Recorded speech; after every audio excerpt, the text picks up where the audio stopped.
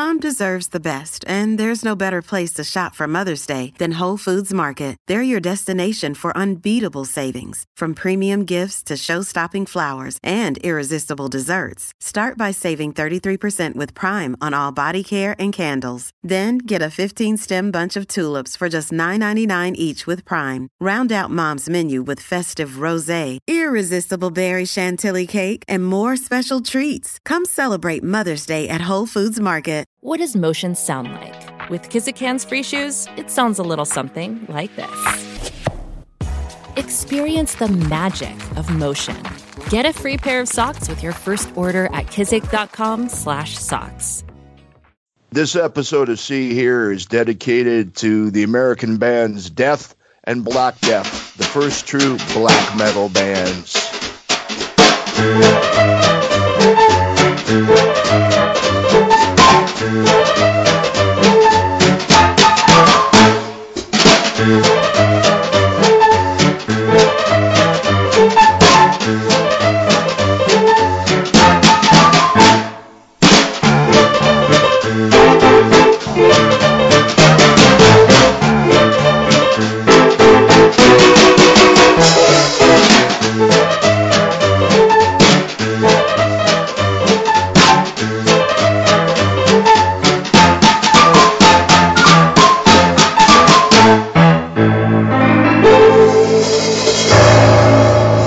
Howdy out there in See Here land.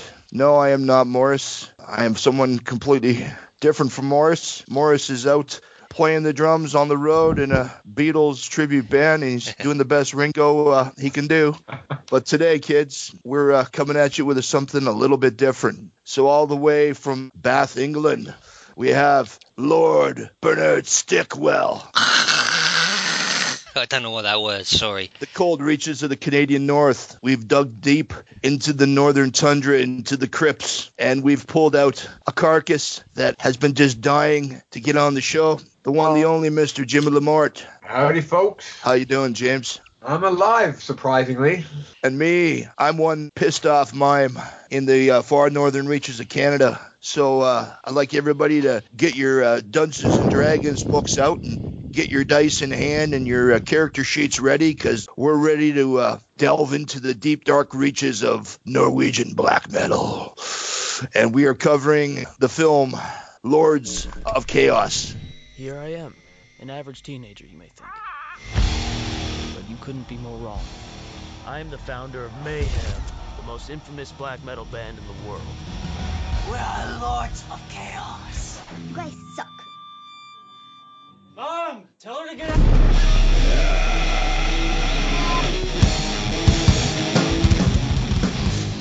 Life was easy back then. It was all about having fun, drinking beer, playing hard and loud music.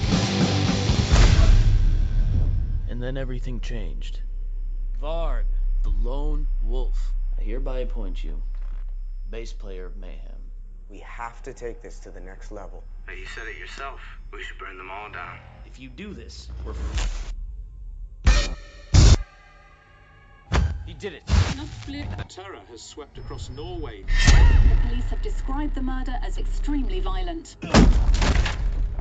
Either you do it for the cause and you take action, or you do it because you want attention. You can't have it both ways.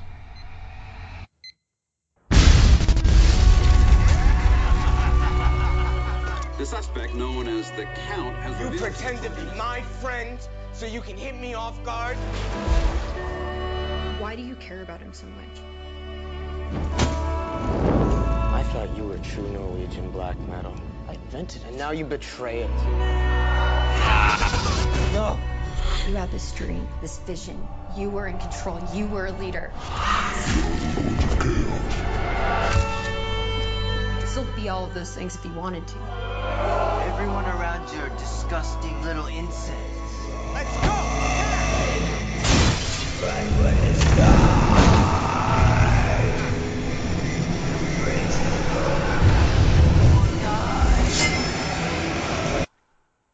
Do it.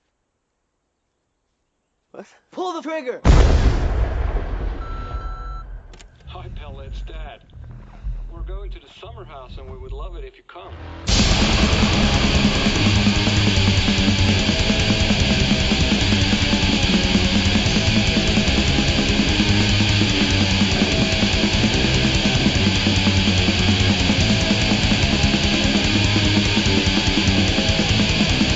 So anyway, this was Bernie's choice, Lord Bernard Stickwell.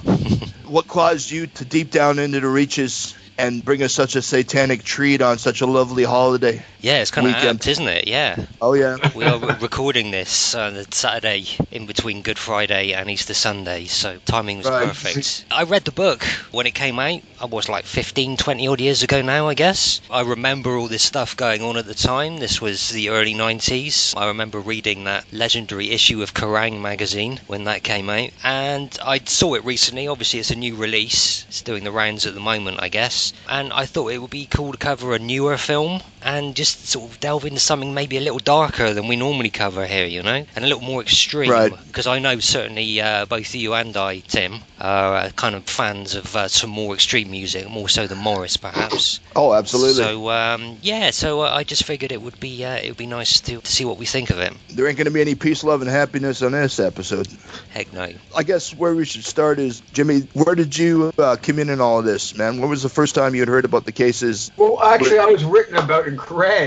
That right before that issue that we were mentioning about the big, they were talking about the fact that Mayhem had just put out a demo, and my career with my band had a very similar trajectory to them. So it's funny that a lot of the magazines where people were talking about my band, Malhavoc, they're talking about Mayhem. So I followed them pretty closely because I remember hearing their demo before the Death Crush, and I was a huge Celtic Frost fan, and, you know, anyone in that genre I would check out. And, you know, from a very early point, I was following them. And, you know, and when the whole story blew up, it was, what was it when the Kerrang! Did that issue? Around 94, I'm guessing? Where it came out about the church burnings and all that? Yeah, 93, 94, something like that. Yeah, around there, yeah. I read the Lords of Chaos book too also. I was just, you know, completely enthralled by it because, like, to me, it always amazed me. I met people like hardcore DJs from France, and I meet people from Israel that are in psytrance. It's funny how our upbringings are almost exactly the same. It's the same with what happened in the Norwegian black metal scene. Reading the book and then seeing the movie, it's how similar their childhood was, or their teenage years was, to mine. And it's so weird that how all these, you know, we're all considered different countries and different scenes and different things, but we all sort of have, you know, especially us on the edges of society, on the outcasts or the alternatives, or be it the goths or metalheads, sort of, no matter where you were, you had this sort of similar upbringing. And it's just sort of interesting how their scene led to what happened there, and how do you say, criminal activity. Right. Now, what makes me kind of laugh about the whole thing, everyone had kind of similar upbringings, you know, and for me it was like Maiden and Priest and Slayer and Wasp and all that stuff. But then Venom rolls around, you know, and it's like, we drink the vomit of the priest, make love to the dying whore, and it's just like, uh-oh. These guys ain't playing, but they were. Yeah. Absolutely. And the thing is now is I often wonder, after all this stuff that happened in Norway, whether Kronos and his little trio were sitting back going, oh shit, what did we do? Yeah, we did it. You know, gave birth to a monster. Yeah. If somebody puts a seed of conception out there, or ideas of something, you have no idea how far people will take it or how it's going to germinate. Right? It doesn't necessarily mean you're responsible for it. You can't control what other people are going to do, can you? But at the same time, it must have been pretty fucking horrifying for them. Yeah. I think with Venom, you can't relate them. They were obviously clowning around like so many other artists because of the fact they had such good music, they became such popular. I mean, if they didn't have the good songs, I don't think anyone would have given a shit of what they were into or whatever. Mm-hmm. But the fact that they were such a good band that they became so huge, and that's what led to the inspiration behind black metal. And I know a lot of people will laugh at that because it's totally different when you think about Venom and you compare it to what's going on today in black metal. But that is the truth. That is the truth. Oh, yeah. Oh, it is the absolute truth. I even laugh today. Like, people think it's hilarious when I tell them there were albums that you were afraid to play in your house that your parents would actually hear you listening to when you were a kid. And it was just like Venom was one of them, man. It's just like, you're like, holy shit, man, if I bring this into my house, man, it's like bringing leprosy into your house. You know what I mean? I was always really the kind of guys at school who were a bit older than me and kind of into this stuff. They had their like denim jackets or leather jackets with these kind of band names on the back, and I thought, man, what the fuck is that? How do you even get into that? Just, it seems completely otherworldly and terrifying to me, and yet at the same time, really, like I really wanted to listen to it. It's complete. Those jackets right now are the most hippest thing in the metal scene. They call them battle jackets. Oh, now. sure, The thing is, everybody has to have one of those jackets today. It's so funny. Like something that's so old is now so hip and cool. Exactly. What do you think? Do I look evil? I like it. Really? Promise? happens? You know what happens if you break a promise? Satan comes after you. But I guess we should start, where, for those not in the know, what the whole film basically deals with. I mean, or just the basic outline of the whole story. I think it's important to state as well, Jonas Åkerlund, the director, at the start of the movie, there's a little kind of title card that says this film is based on truth, lies, and what actually happened. It's one of those things, a series of events that have kind of, become legendary, and in the Rashomon kind of way, no one knows exactly what happened, and yet everybody who was there is an expert on what happened. And it's kind of a biopic, it's kind of a true story, but I don't know, is it? Right. It all depends on who you talk to, because I can tell you right now, if it was Varg making the movie, it would have been completely different. Oh sure. Right? Yeah. I can tell you, we all know that there's a lot of facts that were changed in the film. Yeah. Kind of obviously changed it for the general public to make it more interesting. Right. Regardless of the content, when you're bringing historical facts to the screen, you've got to take liberties in order to kind of make it more, like you say, interesting and palatable. You just can't lay down everything exactly the way it happened, because that way, people say, oh, well, this is boring. Well, what do you want? Do you want truth or entertainment? You know what I mean? It's just it. That's the way it was. I got to say, I think the film would have been more entertaining if it was more truthful. Others made the introduction of the love interest. It really bothered me. The two main characters in the film are totally portrayed falsely, I think. From what I know of the story, the two main characters are totally wrong. And it was done to appeal to an audience.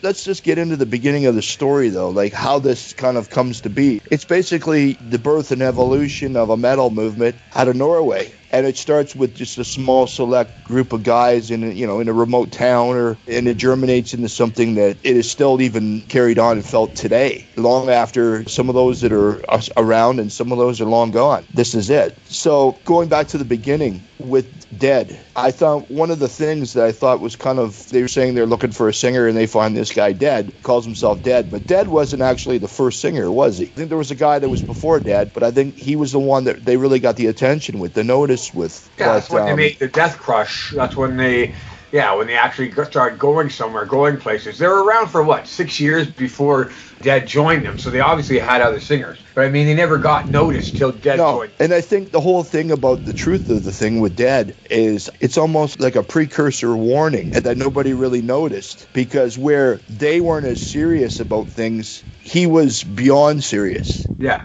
Wait, you're just gonna... I'm gonna leave it there, and it's going to explode.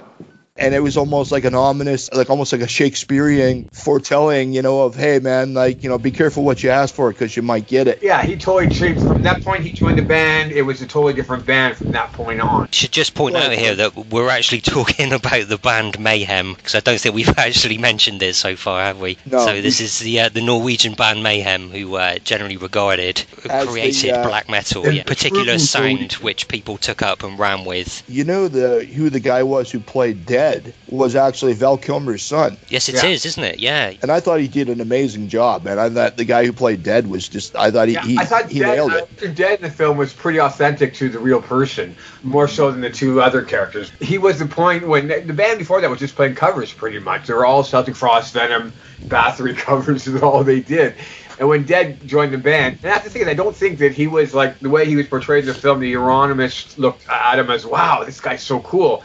That's the thing that bothered me. Euronymous was the coolest guy in the city. Euronymous was the coolest guy. Euronymous is the starting point for all that Norwegian black metal. He is the man in the scene, and everybody looked up to him. And in the film, they portray him as like this young, sort of lost character that was looking for something cool, and he grabbed Dead when he met him. And I don't believe that at all. I believe that Dead looked up to Euronymous. It was the other way around. Right. I don't think it's as cut and dried as that in the film. You do get a sense that Euronymous really looks up to Dead in a way. It kind of feels like you get it the other way around as well. I don't know. Yeah. Euronymous has definitely looked up to him, but I mean, that sort of voiceover work at the movie really bothers me. We hear Euronymous sort of second-guessing himself through the whole film. And I'm like, what? Like, I think the real Euronymous was a total leader. He was never a guy that would second-guess himself. Was never a guy that would be like, this guy's so cool, I want to be around him. Euronymous never thought like that. The real Euronymous never thought like that as the character in the film, I believe, did. But I think there's something, and no spoilers yet, but right from the get-go, from the beginning of the film, they want you to feel for Euronymous. Exactly. Yeah, he's the center of the story, isn't he? He's the leading man, essentially, They went too far with this. I think Euronymous in the real life was gay. A sure of himself character. He was a guy that didn't doubt himself whatsoever. And I guess that wouldn't hold up to general audiences to understand this character. They had to make him somewhat fallible. I think he was a sympathetic character, even if he was sure of himself. I mean, they had to make it like looking for sympathy in a way. Right, but it's no spoiler to say this, but I mean, eventually he meets his untimely death at the hands of Varg Vikernes, and he's murdered in a pretty violent way. And I think that's why they tried to make him sympathetic, or they tried to pull the more, like you're saying, they pulled the emotional strings on it to really make it kind of drive it home. And all this poor guy was murdered senselessly, and all he had a lot going for him. He's the tragic hero, isn't he? Right, exactly. And it almost sort of implies as well towards the end that he's kind of, maybe he's outgrowing it a little bit and he's looking elsewhere and he's realizing. Yeah, it's complete bullshit. Yeah, exactly. Yeah. That's complete bullshit. He was just getting started. Like, give me a break. Absolutely. Again, like I say, that's the thing. You have to go back to the fact that Jonas Åkerlund is actually making a film. He's making a story, and he's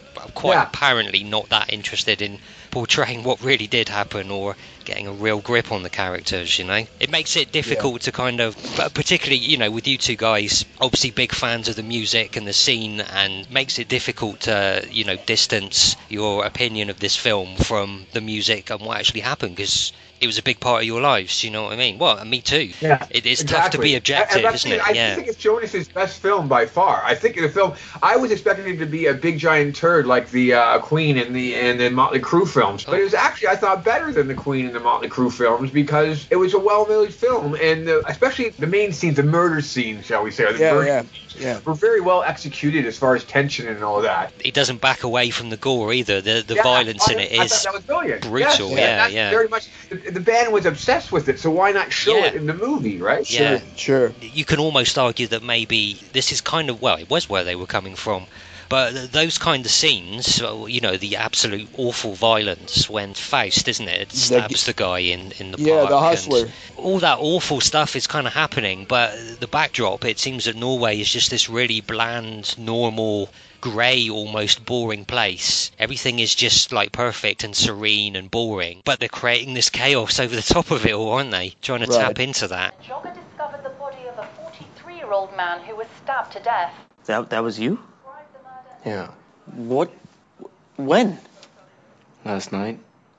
That was a really smart fucking move, man. It's weird how they didn't show that murder of the gay man, but yet they didn't talk about, there's so much still going on as far as, how you say, fascist or homophobic or racism with Mayhem to this day. And yet they didn't touch upon it, but they included the scene where what's-his-name killed the gay man. I found quite interesting. Why not let's talk about homophobic instincts? Let's talk about some of that stuff. But they did. They showed that scene. And there was a scene when Varg was being interviewed when he was sitting there in his chair and he had a Nazi flag up on the wall. Yeah, they didn't go into it. No, not at all. I think they're letting the characters give themselves enough rope to hang themselves. Do you know what I mean? I mean, hopefully, if you're watching this and thinking, shit, actually, Varg's pretty cool, then you've got a fucking problem to begin with. Do you know what I mean? Right, so, absolutely. I guess maybe he just felt like he didn't need to be too heavy-handed with that stuff, because if you're watching this, there's a pretty good chance you know how it all turned out and you've got a rough idea what happened afterward. Right.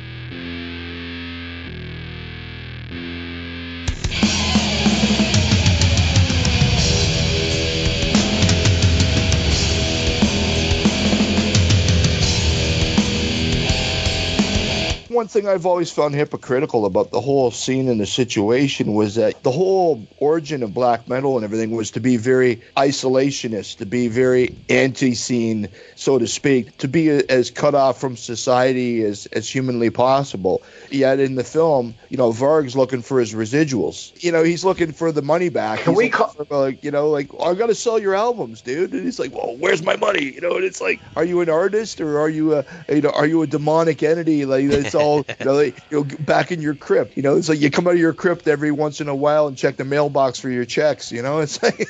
And Euronymous is all in the movie. He's all about being famous and celebrity, isn't he? You know. Yeah, that's what I'm saying. Is that, you know, but the whole origin of black metal was to be so isolationist and then to be so cut off, as cold and distant from society as you could be. You know, but I mean, these guys are just like almost acting like, you know, they're like LA Guns or something. Yeah.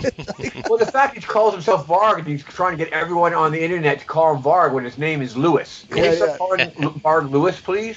I mean, they make a good point of that in the film too. That he is. They all, you know, the hiding of the names and all that is hilarious. Yeah, the fact Varg's like Christian. Yeah. Yeah, but there's like a one scene when he gets pissed off and they don't call him Varg, and it was almost like you could hear the kid in the basement where his mother's going, Lewis.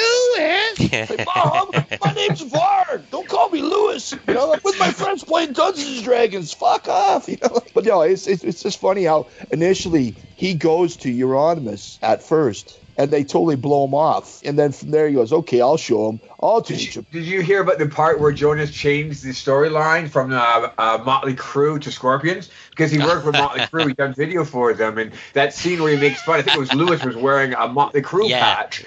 You guys were very good. The gig was very good. My name's Christian. I'm from I'm from Bergen.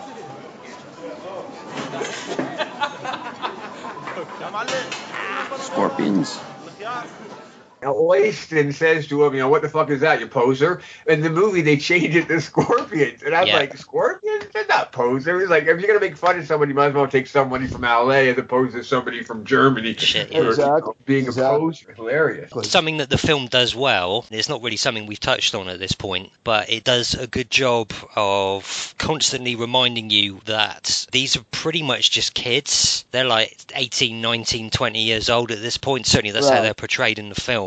A lot of what happens is actually pretty childish, stupid stuff, but just taken to ridiculous extremes. It's like the Norwegian version of the film Kids, right? Yeah, but I can't help but feel it's kind of goofier. I mean, like we're talking about, when Varg is introduced, he's kind of a goofball, do you know what I mean? And he's kind of portrayed that way. If you've been in the metal scene, like I've been in the metal scene, you've run across those people every day. I mean, in the metal scene, craziness is celebrated almost. No disrespect to metal fans, because, you know, I would certainly count myself amongst them, but I think a lot of people get into the fantasy aspect of it. And it's a way of avoiding reality and a way of avoiding growing up to a certain extent. You're totally right. They create their own reality. I mean, that's what these guys are doing here, isn't it? I actually like that aspect of metal, that it does take you away, but that's the thing, is you can't lose your grip on reality. Yeah. It's like anything, right? It's like, you know, like, for example, like with all the Christian groups going after Dungeons and Dragons, when all the kids were playing D&D in the 80s, they were saying all these kids are all going to practice satanic worship and yada, yada, yada, yada. And it's like, yeah, maybe one kid who's mentally unstable, but all the rest of the kids are just having fun. That kid was mentally unstable in the first place. It wasn't necessarily. Exactly. All music, to me, an extent, is a way of escapism. Absolutely. Be it metal or be it fucking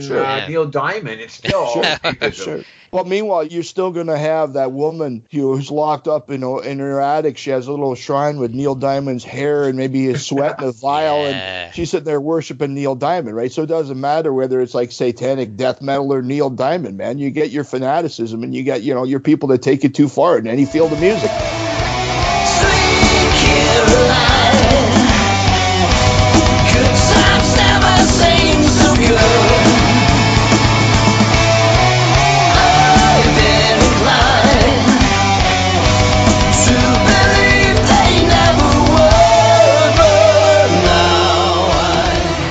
Part of the story that that I liked that I think they didn't really cover enough in the movie was the fact that how Christianity overthrew these native religions in Norway, and the conquering Christians changed Norway forever. And Lewis was trying to get back to the old values and the pagan beliefs. And, you know, especially now with black metal today, that's a very, very, very big part of it. And they sort of dumbified it all down in the movie. I know what you're saying, man, but I don't think, again, he's making a film, and I don't necessarily think knowing all that stuff, because that's what the book does really well. It goes into all that stuff, and it gives you a big overview of all that kind of thing. Maybe he just didn't feel it was that necessary. He was telling the story of these guys, these people. That's where the movie worked. But if you want the real story, the best thing is to read the book. Oh, sure, absolutely, yeah. You wonder whether or not they were just using the whole thing about the pagan religions and the Christian domination as an excuse just to burn down the churches. Whether or not they felt, I am pagan, or it's a real shame, or it really disgusts me, or they were just saying, hey man,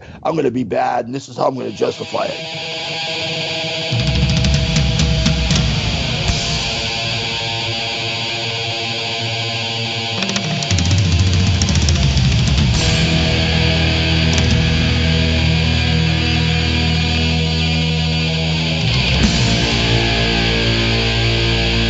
What do you think about the music, about the performances in this? You think they came across in terms of playing the music? The concert scenes were pretty good. A certain amount of energy. I thought it was better than the Motley Crue and Queen movies. I thought the actors were a lot better, and I mean, just the fact. I mean, I thought the acting was very good, but I didn't like the way they portrayed the two main characters. Yeah, but I mean, the actors were a lot better than the other musical biographies that I've just seen. Yeah, I guess if there's issues, it's with the script, isn't it? I think the performances were all really good. I thought Rory Culkin was really good as Euronymous, and Emery Cohen, wasn't it, played Varg, and I thought he was excellent. You can really see that kind of transition of power between them, and how the protege becomes the master, and even all the supporting guys, the rest of the band, I thought were really good. Jack Kilmer was good as Dead.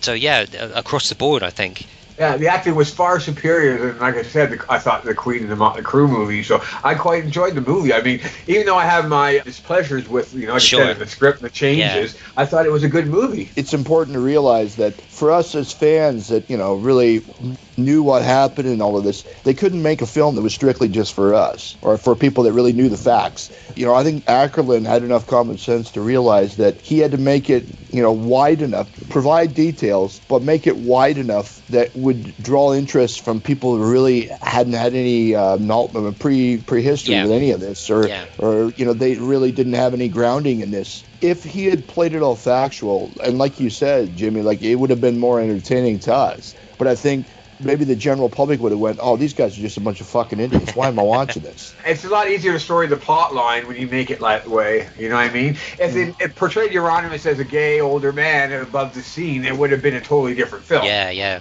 In a way as well, it's kind of a bit of a poison chalice for Jonas Ackerlund, because if he had made a super detailed, factual version of what actually happened, I think all the the true Norwegian cult metalheads would be like, fuck you, dude, why are you doing this about our scene? Do you know what I mean? I think it would be difficult for him to win either way. That's the thing, is people don't realize that he was in the band that started Bathory. Next to Sure, He was the drummer of Bathory. And that's why I think the film turned out so well, because I think he did understand what was going on. He went through it himself when he was part of the scene. Right. And I mean, I give him total credit. I think this film's pretty damn good. We are going to burn down every single church and blow up the biggest cathedral in all of Norway.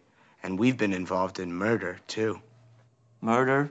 In Lilyhammer last year. Would you say that this film would be decent enough to be like a companion piece to something like Where the Light Takes Us? Yeah, totally. Yeah, I don't see why not, yeah. It gets a lot of just the smaller details, just the look of things. Totally. So all the kind of set design and art design, that people knew what the fuck they were doing. I actually thought when I watched this the first time, I really wanted to put this up against a film that we covered in the past on the show, Suburbia. Yeah. Sure, yeah. You can draw parallels, to me, like, Suburbia was about this kind of microcosm of a scene, and we're somewhere into it 110%, and others fell out, and then, you know, it winds up with death and this kind of tragedy, you know, and it's like, you know, how far things go and how far things are kind of construed, and where they eventually wind up going. I mean, it's just funny. On a broader level as well, both films are about sort of, you know, people who would describe themselves as rejects from society, just looking to belong to something that's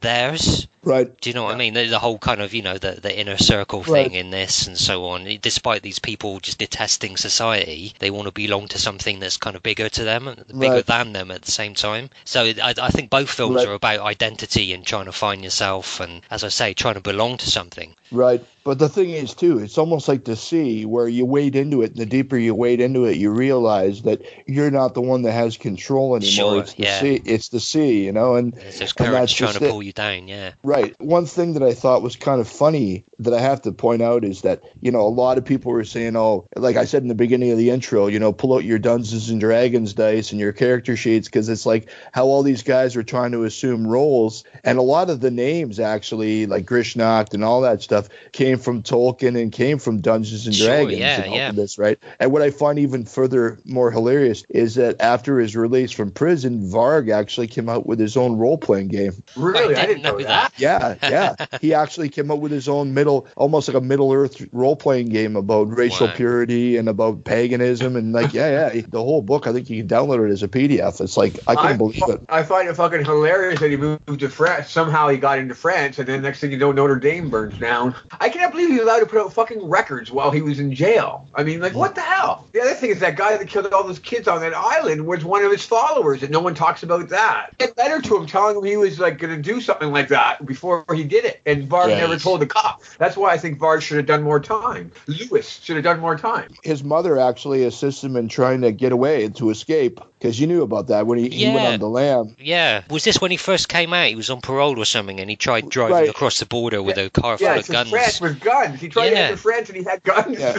And his mother tried to basically help him escape or something. I forget the whole details of it, but man, like, he's a piece of human shit. That man, really, it has to be said. That's why. Yeah, every time I go see Mayhem live, I say if I see 4 people wearing a Burzum shirt, the 4th one's gonna get punched in the face. Absolutely. Like, how can people walk around wearing those shirts? It freaks me out. They must not know shit. I mean, how can anyone support this guy? Either ignorant or stupid, and neither is an excuse, you know? No, but it's kind of like these assholes I see that are wearing Screwdriver shirts, and they say, hey, man, I like the music. And I'm like, fuck off. You know, fuck off. Like, don't even, you know, like, no.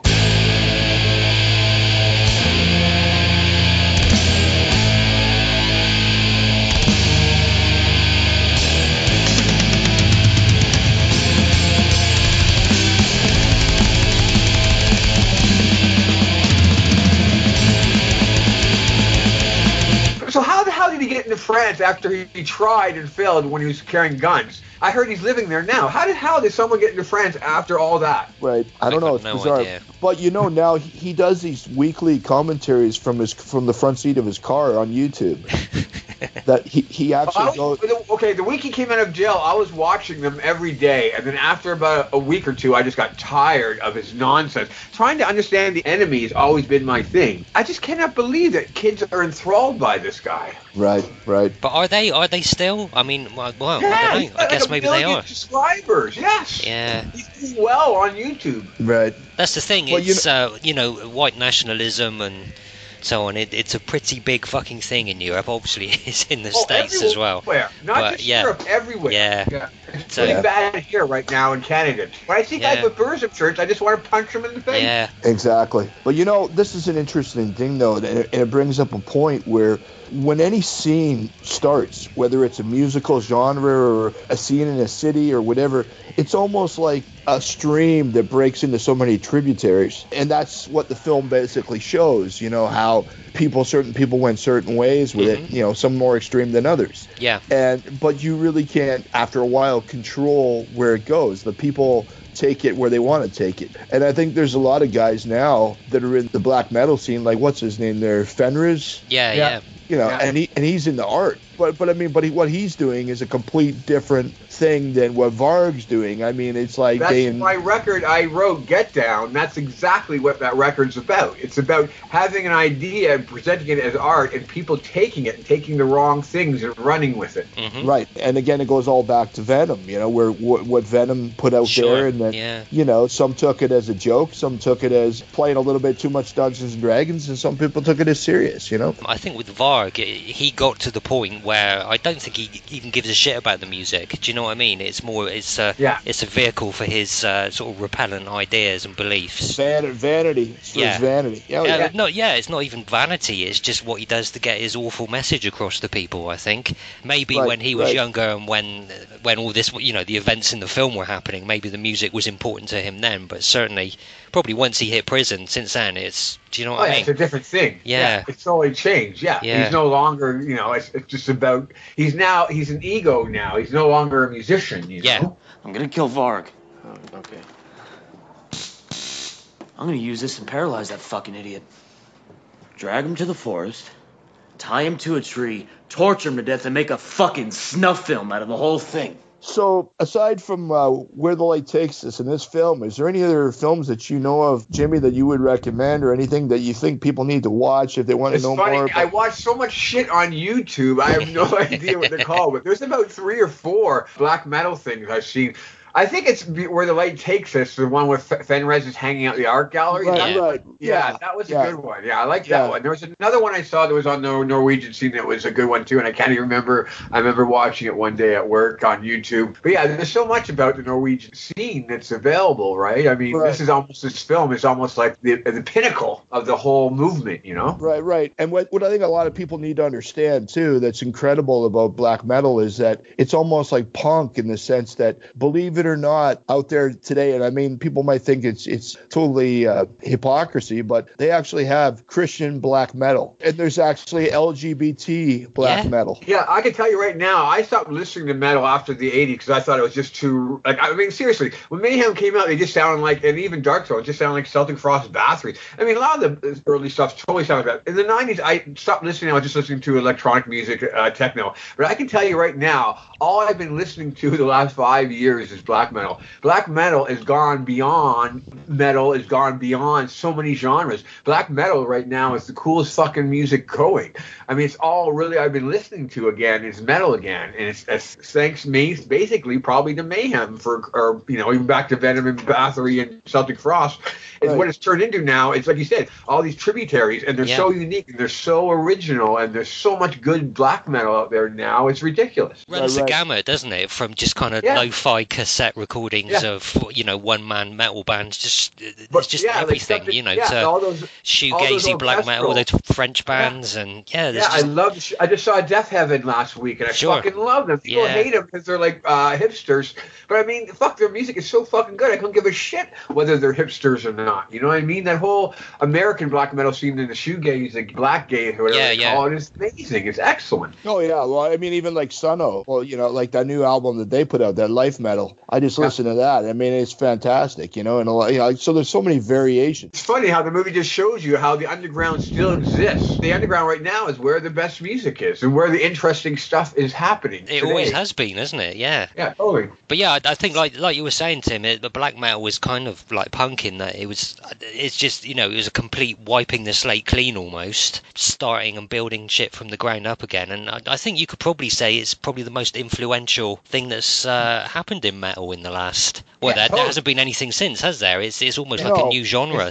Black metal has taken over the scene pretty much. I saw the Swans back in '86, like Children of God tour, and seeing that, man, the way it hit me live, it was just like nothing I'd ever heard before. Mm-hmm. And to me, like, they were like the same feeling that I got when I heard black metal for the first time. Was almost like that, going back to early Swans or even like Neubauten. Yeah, that's funny because some of them do incorporate that kind of stuff. Definitely incorporate early Swans and Neubauten. to the sound. I mean, I love it. I'm kind of a guy that listens to Swans and Neubauten too. There's so much good black metal out there right now, and they're incorporating a lot of industrial. It's funny because when Lewis was in jail, he was often talking about bands like Prodigy and stuff that he was listening to electronic music, and it's so funny. You think you compare Prodigy to Mayhem, it's laughable, but now you're seeing the returns of that has caused. But I think what's interesting to know too, kind of what I was saying, like with the Swans and Neubauten too, it's the kind of music that you don't get the first time you hear it. You have to kind of chew on it, you have to ruminate on it,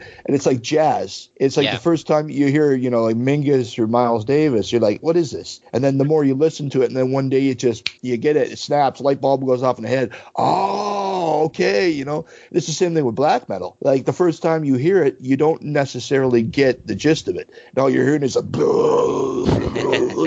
but then one day when the light bulb goes off over your head, you're like, oh shit, now I know where they're going with this. And I think that's just the thing, man. Like some of my favorite music that I've ever listened to is not stuff that I've immediately loved right from the get-go, because you get bored of that within 10 minutes. For me, a lot of the music that I've always loved is music that I kind of have to go, wait a minute, there's something here, and I know there is, but I just don't quite have my finger on it, man. I just can't quite get my ears around this. Give me some time with it. And it's like a Rubik's Cube or like some type of formula or a mathematical puzzle to figure out. Once you get it, then it's like the universe opens up. They give you the keys to the door, and you unlock it, and boom, and it's like, oh shit, And I think that's what people need to realize about black metal. Like, when you hear it for the first time, it's not for everybody, but it's not just so shallow. Keep an open mind. There's amazing stuff there. Some, and just maybe you might have to work at it a little bit, but good. Get off your ass, work at it. All right. Well, I think we've covered a lot of this. So we get a 3 thumbs up or 3 devil horns for this? Yeah, 3 devil horns. Yeah, totally. It's definitely worth it. I think even if you're not a fan of the scene or know anything about it, I think it works despite some problems. I think it works really well as a film. It's entertaining. It is brutal and unpleasant in places. It doesn't pull any punches. But yeah, I think it's a very watchable film. And whilst I can understand people being a little disappointed, there seems to have been a fair bit of hate directed towards this out there on the interwebs and stuff. I don't know. That's what the internet's for, right? That's right, yeah. For criticize, so full of posers. That's what it is. It's definitely a good film. Definitely, yeah. I definitely have told people where I saw it the day it was available, and it's definitely a good film. I told you it was going to end badly. Say cheese. All right, well, before we head off here, we're looking at next month's film, and what I'd like to do, I really want to thank you, Jimmy, for taking the time and sitting here and shooting the shit with us this afternoon. And as our way of saying thanks, man, we want to give you the opportunity to pick next month's film. If you think of any music film that you think should be covered, what would you suggest? Is it a podcast for music films? Yeah. Yeah. Now you're going to make me think hard now, because I love music films. Why not the Wax Track? You do docs? Oh yeah, of course we do. Yeah. Do the Wax Tracks. All right. Okay. If we can track it down, yeah, I'm up for that. That'd be good. I think it's available now because I bought a Blu-ray of it, so it should be available. Oh right. Wow. Okay. No, I really appreciate this, man. Thank you for coming on, because there wasn't anybody else I wanted on except you, because I knew you were the man when it came to the black metal, man, and that was it. Well, let me do a plug. We have a record, a vinyl release of our first demo, Age the Dark Renaissance, that'll be out in June on vinyl. Excellent. Vinyl. It's very much in the very black metal in a sense, that record. It was our most black metal record. It's coming out in June, and we'll be playing some shows. And what's the label? Urban Grandier. They named themselves after the first song I wrote. Wow. Excellent. And Jimmy, tell us the name of your band again. Mal Havoc. Oh, yeah. One word. Mal Havoc. Mal Havoc. Yeah. Cool. All right. Excellent. Nice. Wicked, man. A little bit of housekeeping. Can I just point out to people, we're on the interwebs, we're on Facebook. You can join the group, take part in all the interesting chatting and arguments that go on there. And we are also on Instagram, See Here Podcast, all one word. And I kind of run the Instagram account sporadically. So there are new posts every now and again, certainly when new episodes are coming out. And again, you can interact with us that way if you feel like it. Or email us, seeherepodcast@gmail.com. Excellent. Hey guys, thanks for having me. Man, it was a pleasure. Yeah, Absolute thanks for being pleasure, here, man. Jimmy. It's been really cool, man. Thank you. You're welcome. Thank you.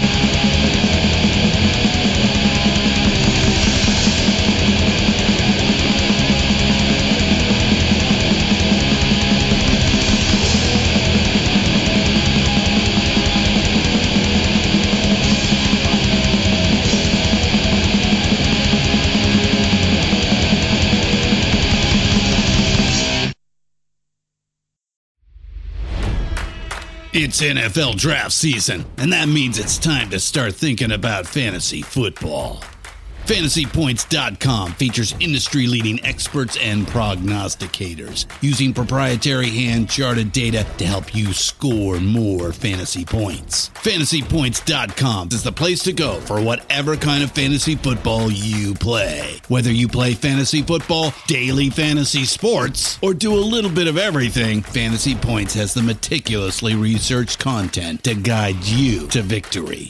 And why wait for the fall? Fantasy Points also covers the new spring football league, the UFL. Join the guru, John Hansen, Scott Barrett, Joe Dolan, and other massive names in the fantasy football universe with an exclusive offer. Use code Pantheon for 15% off any Fantasy Points package, including the all-in package, with access to every article, tool, and data nugget that Fantasy Points has to offer. That's FantasyPoints.com and code Pantheon for 15% off at Fantasy Points. FantasyPoints.com, code Pantheon. Score more fantasy points.